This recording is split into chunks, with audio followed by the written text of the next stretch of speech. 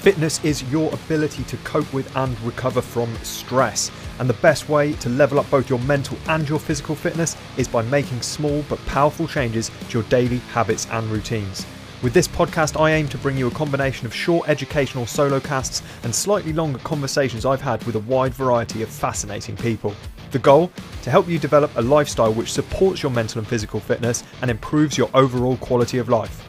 My name is Jay Unwin. Welcome to Fit Body, Fit Mind.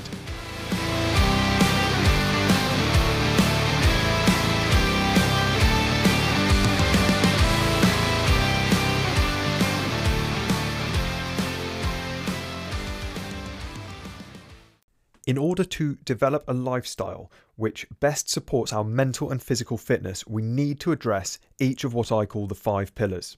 These pillars hold up the roof, and if one or more are neglected, then the roof becomes less stable. I will go into each of these pillars in a little bit more detail in a moment, but the overview looks like this: movement, nourishment, stimulation, recovery, connection. I'll say that again: movement, nourishment, stimulation, recovery, and connection. So if we wanted to look at movement in a little bit more detail, this is an obvious one that a lot of people know about, a lot of people are aware of. There aren't many people out there who aren't aware that they would benefit from better movement, more movement. We're told this a lot. Now, we evolved to move. The human body evolved to move. It did not evolve to be sedentary. We are a phenomenal bit of kit, really, when you look into it. And the benefits of regular activity are well documented.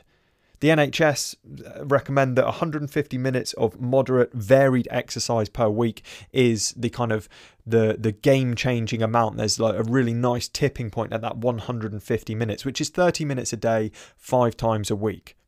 And the benefits are astounding, really, when you look into it. It reduces your risk of heart disease and stroke by 35%. It reduces your risk of type 2 diabetes by 50%, colon cancer by 50%, breast cancer by 20%, depression by 30%, osteoarthritis by a massive 83% reduction.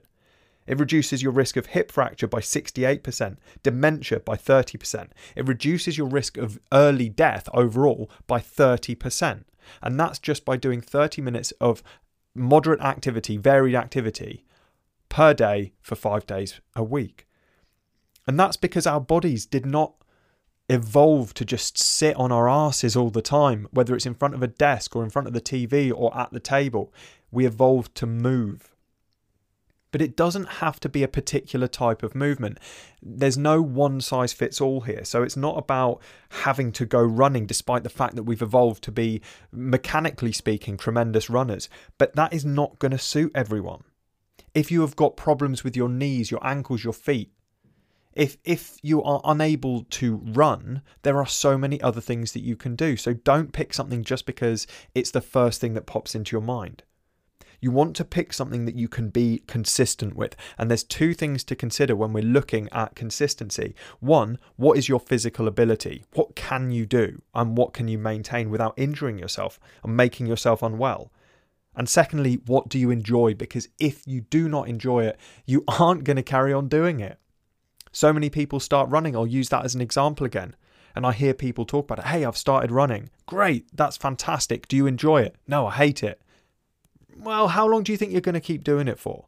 It's really not going to last if you don't enjoy it. Of course, it will be challenging, whatever you do at first, because you're trying to push yourself. You're trying to get outside your comfort zone. Of course, there is going to be challenge. Of course, it's going to be uncomfortable. But when you really hate something and you really dread something, perhaps you should reevaluate what it is that you have chosen to do. Whether it's yoga, swimming, lifting weights, climbing, walking, boxing, it really doesn't matter. Dancing. Quality over quantity. Quality over quantity. Yes, that amount that the NHS recommends is going to have a great impact on your health with all of those stats that I've just shared with you. But the quality of that movement is so important. Quality over quantity. So move well. If you're going to run well, learn how to do it properly. If you're going to lift weights, find someone who can teach you how to lift weights properly. If you're going to climb well. Keep yourself safe and move deliberately and consciously. When it comes to nourishment, the reason I use nourishment rather than nutrition, for example, is because it's not just about what you eat. Nourish your body, don't diet. Nourishing your body is not just about what you eat, but it's also about what you drink and about what you breathe.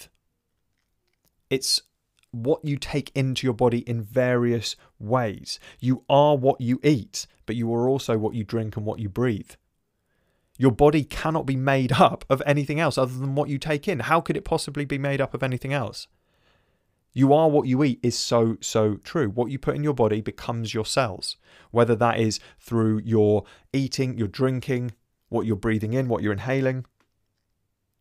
Now, if we look at just the food side of this, I live by a fairly simple philosophy in terms of my nutrition, in terms of my eating, and this is something which I try and encourage others to do as well, which is eat food, not too much, mostly plants. And I can't remember where I heard this for the first time, but it was such a simple philosophy around eating. Eat food, not too much, mostly plants. More plants means better gut health, better immunity. And I recommend 80 to 100% plants. You don't have to be 100% plant-based to get those benefits of a majority plant-based diet. The ethical discussion is completely separate here. This is about the health side of things. If you're eating a little bit of animal products, that is not going to decline your health at all, according to the science. But the majority should be plants. If you are looking at what you eat and what you drink and your lifestyle as a whole, this is a good moment to kind of mention, I'm not expecting you to be 100% nourishing your body. I don't expect you to get a plan and stick to it 100%. Nobody does that. I don't do it. Nobody does it. Okay? Nobody hits 100%. What you should be shooting for is about 80 to 90% looking after your body. And then 10 to 20% enjoying everything else with a bit of freedom. Now, of course, you can enjoy the food that you're eating that nourishes your body as well. And I think the more we can do that, the less of a chore it becomes. If we can really get into our food and preparing our food, cooking our food and enjoying healthy, nutritious food that gives our body everything it needs, then it stops being a chore. And that's not as difficult as it sounds.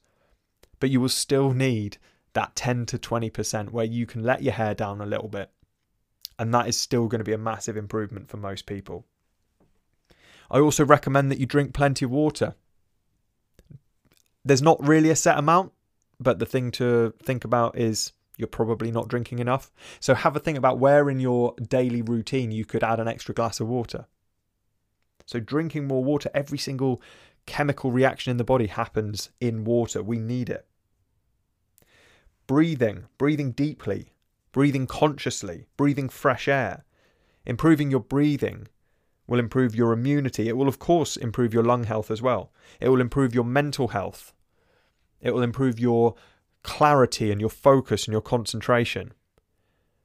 Bear in mind, I will be doing various episodes on these in more detail. I will do an episode just about breathing, and I will find some people to come on and talk to you about this as an area of expertise. So don't worry, this is just an overview. You're not getting everything from this, okay? Remember, we will be going into all this stuff in more detail. So that's your nourishment. Then stimulation. Stimulating the mind. A bit like you would stimulate the body through working out, but stimulating the mind. Feeding the mind. A bit like you would nourish the body. Reading, learning, debating, problem solving. They're like workouts for the brain, and they keep those brain cells going. They keep them working. If you don't use it, you lose it. And that goes for whether it's your muscles or your brain. If you don't use it, you lose it. Your body will get rid of tissue and organs that it is just not using. Of course, it won't get rid of the whole organ of the brain, but it will decline if you don't use it. So how can you stimulate your brain? What can you read? What could you learn? Could you learn a new skill? Could you learn about a new topic? Debating, discussing different ideas with people. It stimulates the brain. Problem solving. And again, it's about quality. It doesn't mean doing more is always better. More stimulation does not mean better. Better stimulation means better. So Think about the quality of how you stimulate your brain rather than just the amount. So don't stimulate your brain by getting into arguments on Facebook about things which don't really matter. It's not about that kind of stimulation. Don't overstimulate your brain playing computer games all the time. Of course, computer games can stimulate the brain. They've been shown to improve cognitive ability, but you don't need to do it all the time. So think about the quality, not just the quantity. The fourth pillar is recovery. And you need recovery from workouts, but you also need recovery from that mental stimulation as well. You need downtime. There's your sleep to take into consideration, the quality of it and the quantity of it. So how much sleep are you getting and how good is that sleep quality? This is a topic which is huge. So much research being done on this topic at the moment. And there are some amazing experts out there who I'm going to have on to talk to you about this in particular. But how could you improve your sleep? Perhaps you could improve your routine before you go to sleep.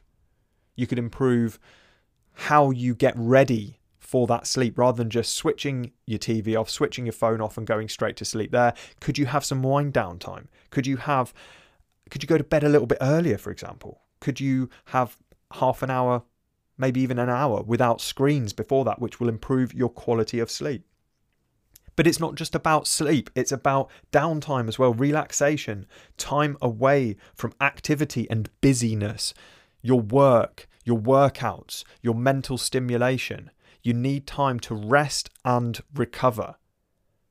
If you're an athlete, if you're an Olympic swimmer, you have to get out of the pool at some point. You can't just keep training. You don't get fitter and stronger while you're putting your body under stress, while you're putting your mind under stress. You get fitter and stronger when your body adapts, and it only adapts when it rests after the stress.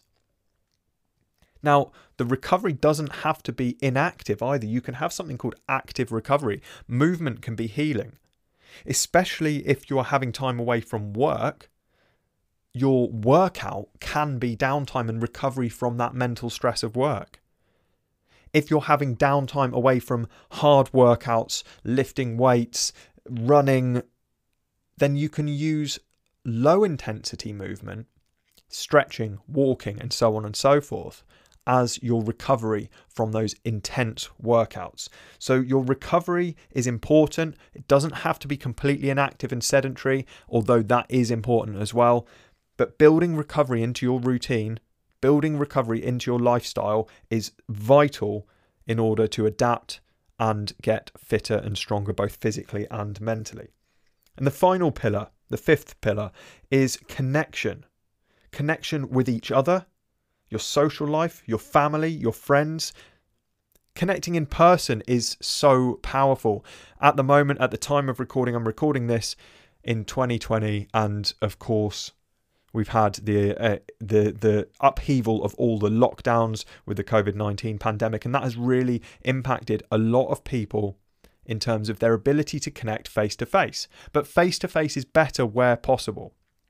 But if not, on the phone, online, video calls, connect with people however you can. Again, quality over quantity though. Don't be connected 100% of the time. So connection with each other, that social connection, but also with nature, with your environment. Where do you live? Your surroundings.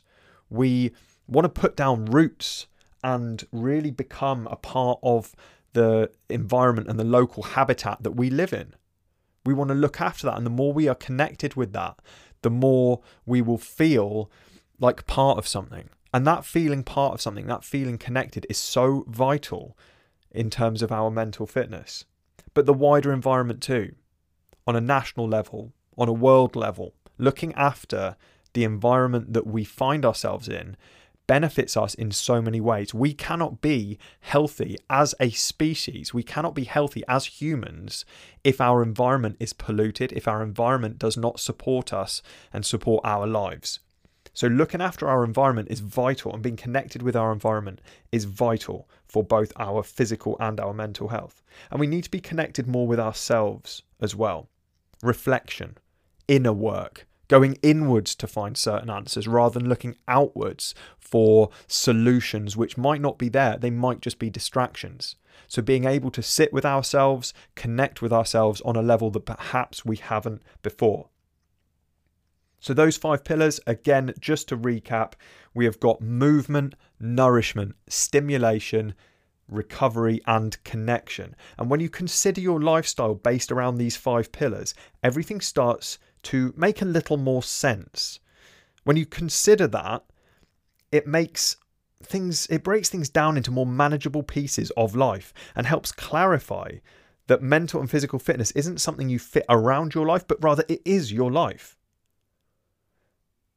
Which of these pillars could you focus on a little bit more?